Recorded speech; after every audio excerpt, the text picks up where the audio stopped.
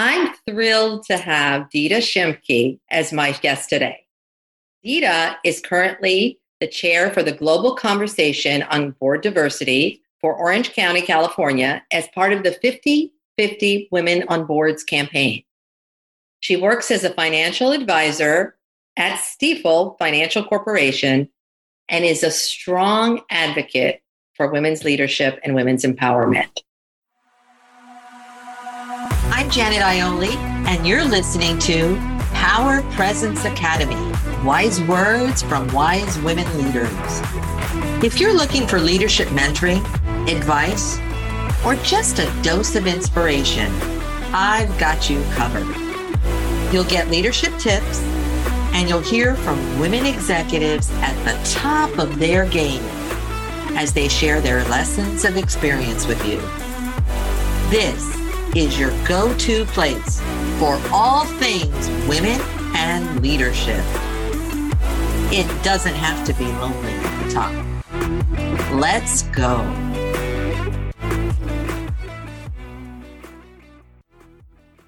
Dita, thank you so much for being here today.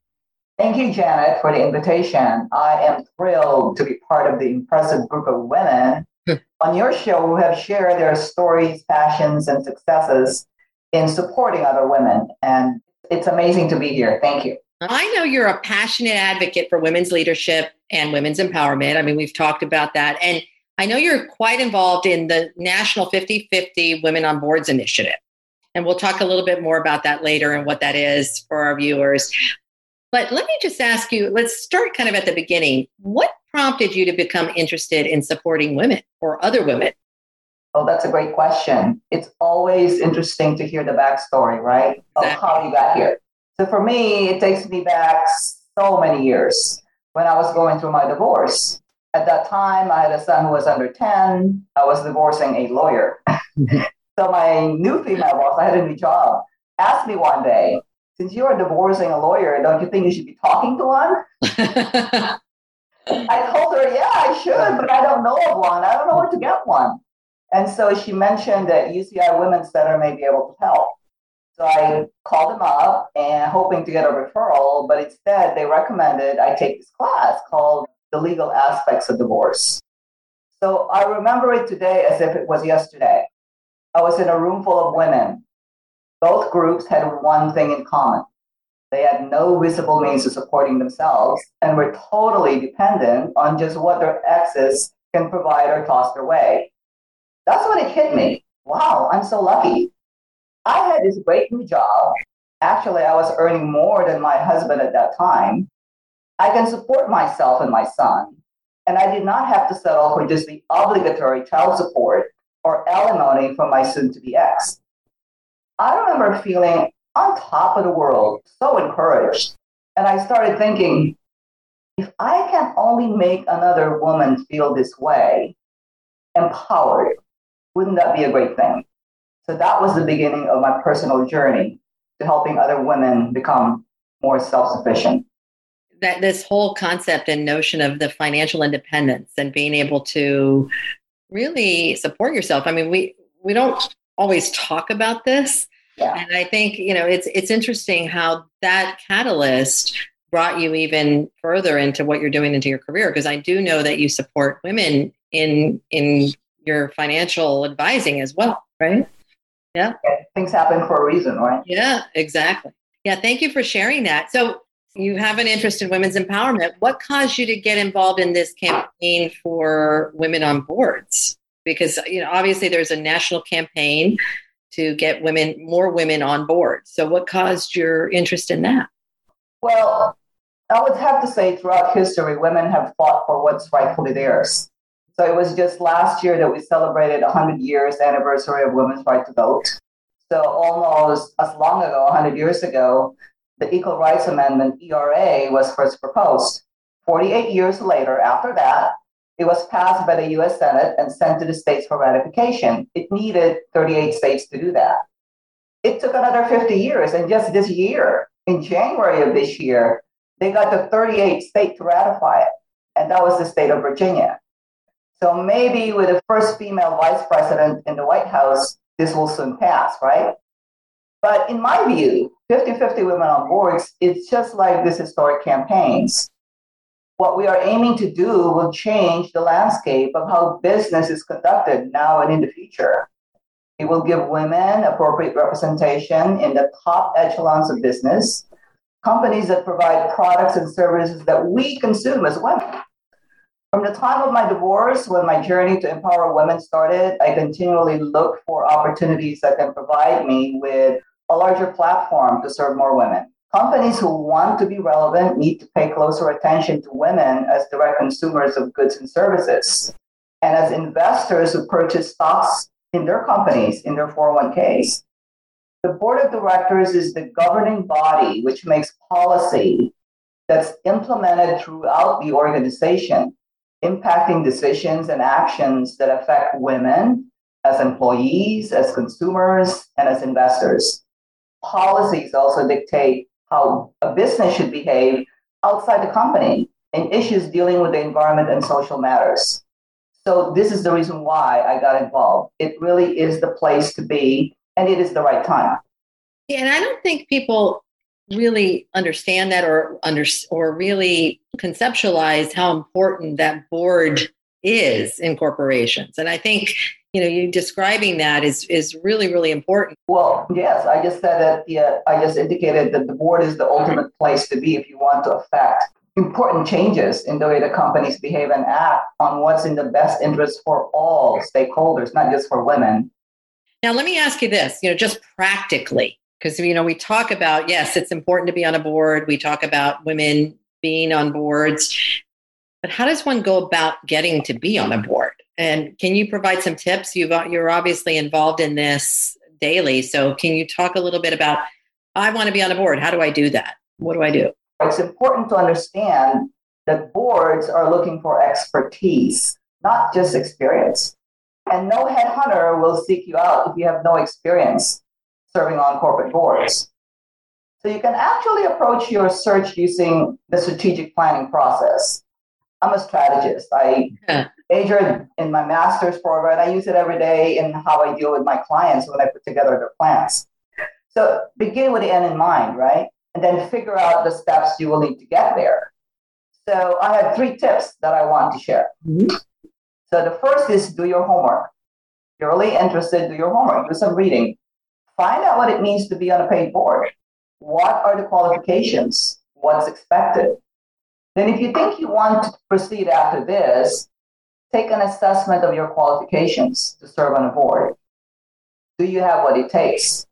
Having said that, women have a tendency to play down their strengths, right? It's been said that if a job requires 10 things, a man will apply if he has 3 or 4, but a woman will wait until or will not apply unless she has most of it or not, or all of it. The second tip is get certified. There are many board readiness programs out there that can provide you with the credentials and the network that you will need to get to help you get to your goal. But being certified reaffirms that you are a serious contender. If 2 female board applicants are neck to neck, more often than not, the one who gets the job is the one with the credentials. And I just also wanted to say that 50 women on boards also has 2 training programs for different levels of readiness that can provide you with the initial steps of finding out what being on a board is about and where you fit. And the third, and also the most important, or maybe equally important, is network, network, network. So your personal network will serve you well in your search, just like with your other jobs, especially for your first board position. The more people who knows that you are interested in serving on a board, the greater your chances are of getting there. So having said that, don't use a shotgun approach, right? Be intentional in your outreach. And it's not just those who can potentially make the right introductions that matters. It's also important to build a network of like-minded women who can be your allies and can provide support and encouragement and hold you accountable for what you say you want to achieve. Finding your first board position is like looking for a high-level job. It takes the same discipline, planning, systematic approach, and a whole lot of networking. There's that word again, networking. It's interesting because I find, at least in my work, I work with obviously a lot of corporate women executives, and that seems to be an area where so many women don't spend time on. They're doing so much internally in their company, but they're not looking outward. And from what I'm hearing you and everybody that I talk to about networking is how important that is, just for other things, not just internal, not just to be focused internally. Now, let me ask you this, because this comes up a lot when I talk about getting on a board. What comes up is, well, I'm balancing a demanding career. I've got a family. I've got my personal life. And now if I add being on a board, unless I'm retiring, how do I add being on a board on top of all of this? So what advice do you have for women and leaders who are thinking about this dilemma? I don't know if I can do all of this. But it's no secret that in order to be successful outside the home, you need good support system inside the home, right? I think that closer to the truth is that women who are ready to take on board roles are those who have gained an awful lot of expertise that comes from having the right experiences. So in other words, during earlier career days, when it's logical for women to have responsibilities of a young family, it doesn't factor into the equation for most women who are ready to take on board roles. So let me just share with you a very recent study that's done by Spencer Stewart, the executive search firm. They reported that although boards are adding younger directors, the average age of boards has remained the same since 2009. 70% of S&P 500 independent directors are 60 or older. For the new independent directors, the average age is 57.8. And the average age of S&P 500 independent director in total is 63. So think about that for a minute. So in order for you to get there, you would have had, half of your life gone, right? So having younger kids and having to balance that kind of issues when you are starting out in a family doesn't come into play. For most of us. It's not that it's impossible, right? So just because something is a certain way doesn't mean it always has to be that certain way. But what I'm hearing you say is it makes it more difficult. Right. Yeah. Right. And also to have the qualifications you need to get there, but also just your own juggling. I mean, just this issue that I brought up. Yeah. But when you sign on to be on a board, you are essentially on call. And this is something that people don't understand. When you serve on a nonprofit board, it's a totally different playing field. When you are in a paid board position, you are on call. You're like a doctor. When there's an emergency, you drop whatever and you go, right? At regular board meetings, you are required to show up, informed, and prepared. That is the job that you signed up for. But regardless of where you are in your life, in your family life, taking on any additional roles will require the mindset and the honesty to ask yourself these three important questions. Is this really what I want? Is this the right time for me? Will my family support my choice? Because they are, whether you like it or not, they're part of the picture. That's really good advice. I talk to people who want to be on a board or just because they hear it, they hear, I should have a board position on my resume. And I like that your practical advice here is that, okay, it's not just a resume booster. There is a lot of responsibility in it. They call on you all the time, depending on what's happening in the company. So I think that's a really important point and practical point that you bring up. Obviously, this is a great topic, and you've given some really wise advice here and tips. What other parting words of wisdom do you have to a woman who's looking to have a board position or get on a board? Do you have anything else to add that you haven't talked about? Because you did talk about a lot. Oh, I always have this one saying or one thing that one piece of advice that I always say to anybody, regardless of what it is that you're trying to do. Be true to who you are.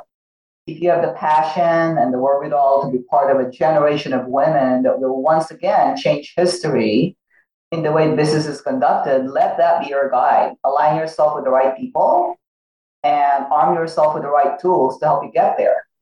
Like I said earlier, I look at this time in history as similar to the start of the women's movement. or better yet, like 100 years ago when women were first granted the right to vote. We are paving the way for other women to follow our footsteps to a time when having women in the boardroom is no longer the exception, but the norm. Think about that for a minute. It's the norm, it's expected, right? We are beginning to see this concept being institutionalized, that women belong in the boardroom. When California passed their law, Bloomberg wrote an article that essentially said that if the other 49 states follow California's lead, it will create, listen to this, 3,732 openings on public company boards for women to fill. You got to have that many women ready and in line to take on, right? So last year, also, NASDAQ submitted a proposal to the SEC for all listed companies in the exchange to have at least one woman plus one gender and minority representative on the board. And the penalty? They can be delisted for noncompliance. And for the first time in 20 years, all of the S&P 500 boards have at least one woman. Wow. That is quite an accomplishment. That is quite an accomplishment. Having women on boards in corporate America is not just timely, it is good for business. We are in the beginning stages of a new revolution in business, and it is not going to go away, judging by what I just mentioned. Ask yourself this very important question. How many times in your lifetime will you have the opportunity to be part of history in the making? Why not be part of the change? Wow, wise words from a wise woman. I love this, Dita. Thank you. I will say one thing, as you were talking, the one thing that kind of stands out to me is also, it doesn't matter where you are in your career, is being prepared, and getting prepared. And so you can be earlier in career and getting the experience, it's almost like a chain. And, that chain informs the rest of the chain. And that can be part of the revolution also. You don't have to actually be on the board in order to help move that chain along, is from what right. And remember that we were almost caught by surprise, right? Because this is not really part of our career path. It's not a career option for women. Now it's becoming a career option. Right. So the ones who are younger and who really wants this to be a part of their career can now start preparing to make sure that they're in line for that. Exactly. And, make sure that you, like I said, you network with the same people. If you're surrounded with the same people, you're with the same people who want the same things, then it's a lot easier for you to carve out that path for yourself. Thank you so much, Dita, for this. I mean, it's such an informative power talk today. I really appreciate your wisdom and you sharing all your knowledge with us. I think this will be very beneficial for people watching it who are interested in boards, who may not know anything about how to go about doing, getting themselves on a board, and also to preparing for a board at a later time in their future. So thank you again so much. You're very welcome. I hope you spread the word in terms of what we are doing in Orange County for 50-50 women on boards. Yeah, thank you so much. Thanks for listening. And always remember this.